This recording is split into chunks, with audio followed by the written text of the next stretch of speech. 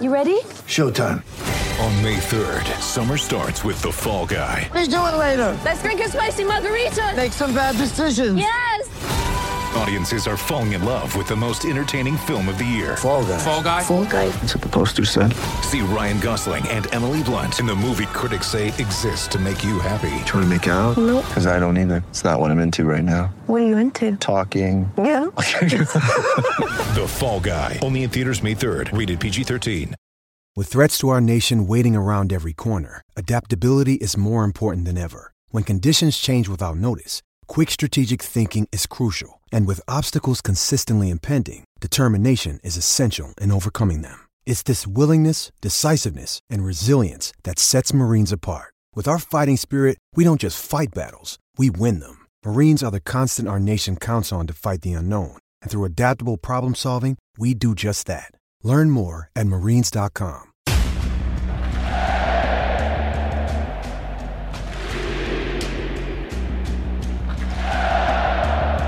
You know what that sound means? It's time for another Southern Fried Soccer podcast with your host, Doug Robertson, that's me, of the Atlanta Journal-Constitution. It is Valentine's Day. So hug somebody you love, tell someone that you love them, tell your dog that you love them, do something fun, make yourself feel good today. We are going to recap Sunday's two preseason friendlies for Atlanta United, but really going to focus mostly on the first one, a 3-0 loss to Chivas down at its training headquarters in Guadalajara, Mexico. A beautiful place. I love the trees. I love the fields. It would have been cool to be there, but alas, I'm sitting here in Carrollton, Georgia with our two dogs while all of our kids are at school and my wife is at work. So before we get into that, need to remind you, you can follow me on Twitter at Doug Robertson AJC, on Facebook at Atlanta United News Now, on Instagram at Douglas David Robertson. And I want to let y'all know, because it's Valentine's Day and because we love you, the Atlanta Journal-Constitution has a special offer for Atlanta United supporters and listeners to this podcast. If you subscribe today, you will not only get unlimited digital access to the AJC and the Sunday paper for $2.30 a week, but we are also throwing in a special limited edition Atlanta United and Atlanta Journal-Constitution scarf. So sign up now at subscribe.ajc.com/UTD scarf. That's subscribe.ajc.com/UTD scarf. All right, so let's get into yesterday's two friendlies. The last two the team is going to played in Mexico. It's now back in Atlanta. It has one more friendly on Sunday at Birmingham, and then it will open the MLS season on February 27th against Sporting Kansas City. Yesterday's starting 11 is somewhat, I think, what you're going to see against Kansas City, and it has a little bit of work to do with these next 2 weeks before that opener against Mercedes-Benz Stadium. The backline or the lineup was striker Joseph Martinez, Thiago Almada making his debut on the left wing. You had Luis Araujo on the right wing. You had a midfield of Ozzy Alonso, Mateus Uzetu, and Franco Ibarra. Your wingbacks were Ronald Hernandez and Andrew Gutman. Your center backs were Miles Robinson and George Campbell, and your goalkeeper was Brad Guzan. Keep in mind, Alan Franco cannot play in the first game because of the red card he got in last year's playoffs. So you're either going to see George Campbell or Alex DeJean paired with Miles Robinson. I think it'll probably be George Campbell. And you may see Brooks Lennon in for Ronald Hernandez at right fullback. Brooks has missed most of training camp. He was with the U.S. men's national team, and then he suffered an injury. So he didn't play yesterday, along with Emerson Hyman, Santiago Sosa, Marcelino Moreno, who we were told had simply gotten stepped on, but has now been out for almost a month. Pineda keeps saying that they're all day-to-day. Of course, we're all day-to-day. Atlanta United's policy on injuries has gotten a little bit weird these past couple of years. It's a little bit silly to me, but it's their team and their policies. They can do what they want. But it doesn't help y'all with information. So Atlanta United played Chivas, lost 3-0. Each of the goals was just a bad play by Atlanta United. The first was a turnover by Miles Robinson. George Campbell tried to get over. He made a block of the shot, but the referee deemed that it was a penalty. It was really close. If there was VAR down there, I think it might have gotten overturned. The second goal was off a set piece, which is not a good sign for Atlanta United.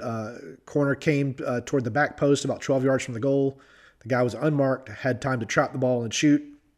Easy goal. The third goal was a nice bit of skill by the Chivas player. Miles Robinson had him bodied.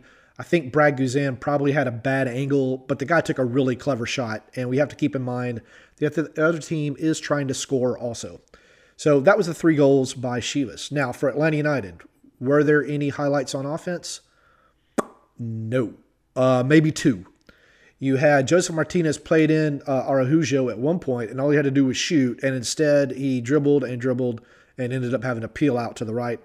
The other highlight was Araujo kind of dribbled through the whole Chivas defense and then had a shot that looked like it was going into the corner, palmed away by the on-rushing goalkeeper. Really, that was it.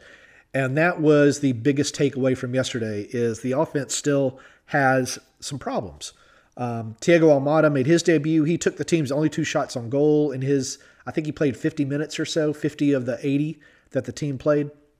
He showed some good signs. It was pretty cool. Atlanta United had some success in the channels, which is kind of in between the fullbacks and center backs and the midfielders and the center backs. But overall, they just didn't create a whole lot. And the frustration, I think, boiled over for Joseph Martinez, who was given a red card in the final minutes. So he was kicked out of the game. Machop Chol suffered an injury. Franco Ibarra suffered an injury. Although Franco was able to walk his off, I don't know about Chops. So that's 2 issues for Atlanta United going forward. The biggest problem for me, and I tweeted this yesterday, and I went and started looking at some of the stats this morning, is when you have a midfield 3 composed of Ozzy Alonso, Abada, and Rossetto, it's basically the same player. And none of those players really look to break lines with passes. They don't look to get forward with passes. It's very easy for the defense to sit back and wait. If we had a passing map of yesterday, I think you would probably see a gigantic center hole in the passing map where an attacking midfielder should be, or some player should be. If that hole was filled in, it was likely by Joseph Martinez. Now, here's the problem with that. If Joseph is having to come back to get the ball, that means that the opponent's back line can then push forward following Joseph, and it condenses the field even more and makes it even more difficult for Atlanta United to play out. So let's look at the stats for Alonso, Rossetto, Ibarra, Hyman, and Sosa, because some of y'all keep saying that Sosa is the answer. Once he gets in, everything's going to get better. I've disagreed with you for most of a year. I think Sosa is going to be a good player, but he is not. He's not an offensive game changer. So looking at the stats from FBref.com last year, this is only their stats from last season. I'm going to go down the list of expected goals and expected assists per 90 minutes for the players, okay? So Sosa, expected goals 0.03, expected assists 0.05. Ibarra 0.01, 0.01. Rossetto 0.02, 0.02. Alonso, when he was with Minnesota, 0.03, 0.04. Emerson Hyman, 0.13. So 3 times as much as the next best player, 0.05, matching Sosa. So what I think the picture I'm trying to paint is Atlanta United needs to have an attacking midfielder on the field. Now, yesterday, they didn't have Moreno. They didn't have Mulroney, who fulfilled that role against Celaya last week and did fairly well. He scored the game-winning goal. Pineda chose to play Almeida on the wing instead of as an attacking midfielder. But until they get somebody in that position who's going to threaten a defense, who can get everyone around him involved with one-touch passing, with passing and moving, make the defense think, make the defense move, the offense is going to have some troubles. So now some of y'all are going to say Marcelino Moreno is the answer. He's much more of an answer than those other guys. I'll grant you that. Last season, his expected goals, 0.28.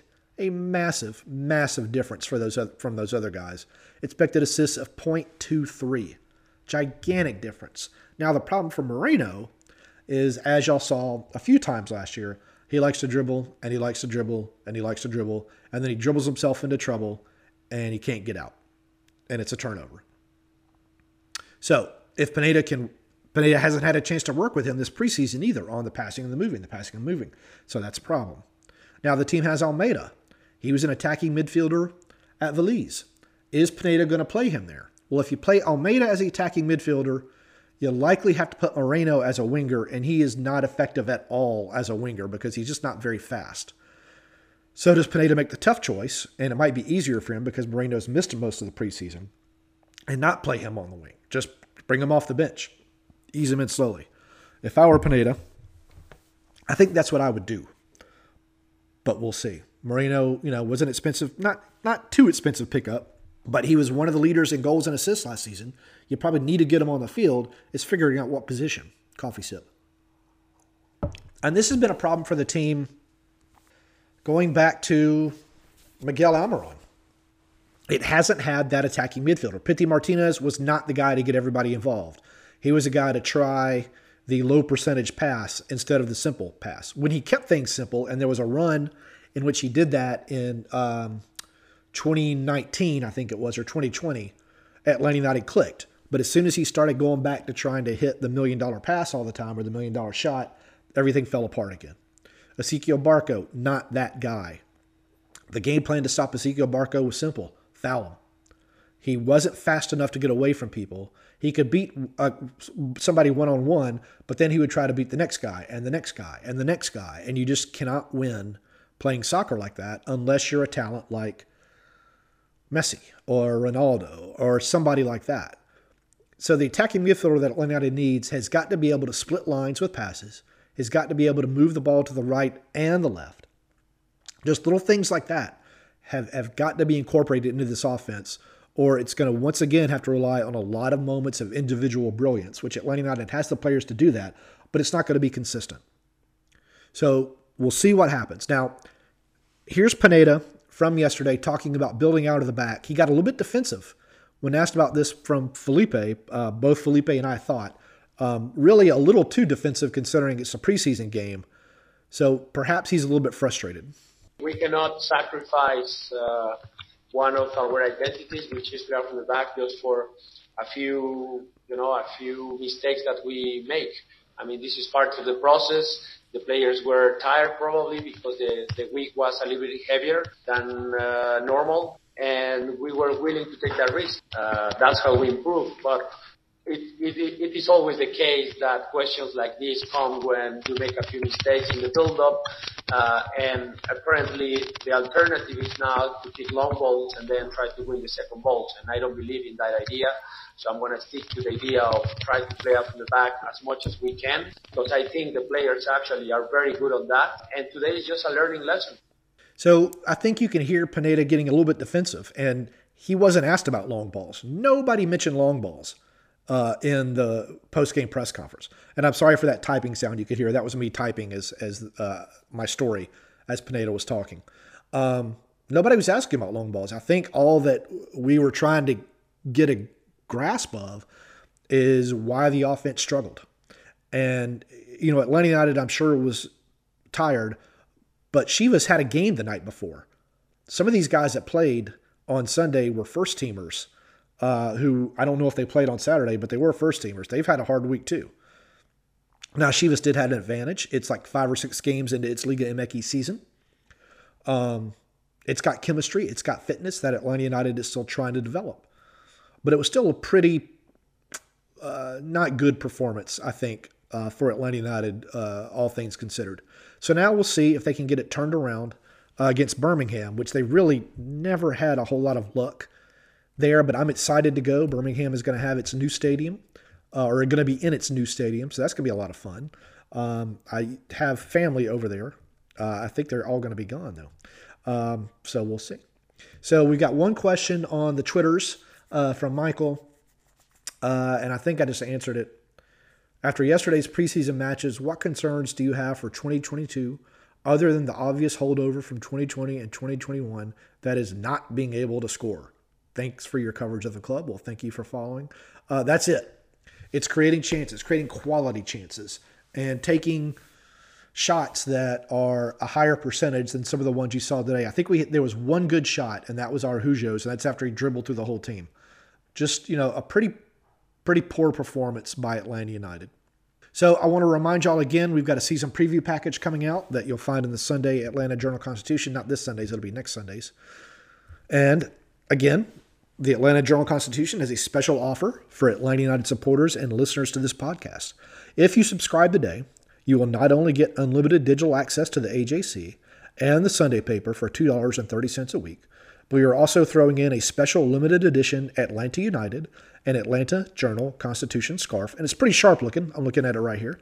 So sign up now at subscribe.ajc.com/UTD scarf. That's subscribe.ajc.com/UTD scarf. Again, this is Doug Robertson. You can find me on Twitter at Doug Robertson AJC, on Facebook at Atlanta United News Now, on Instagram at Douglas David Robertson. I hope you enjoy this podcast. Please click, please subscribe, please share. This is another edition of the Southern Fried Soccer Podcast.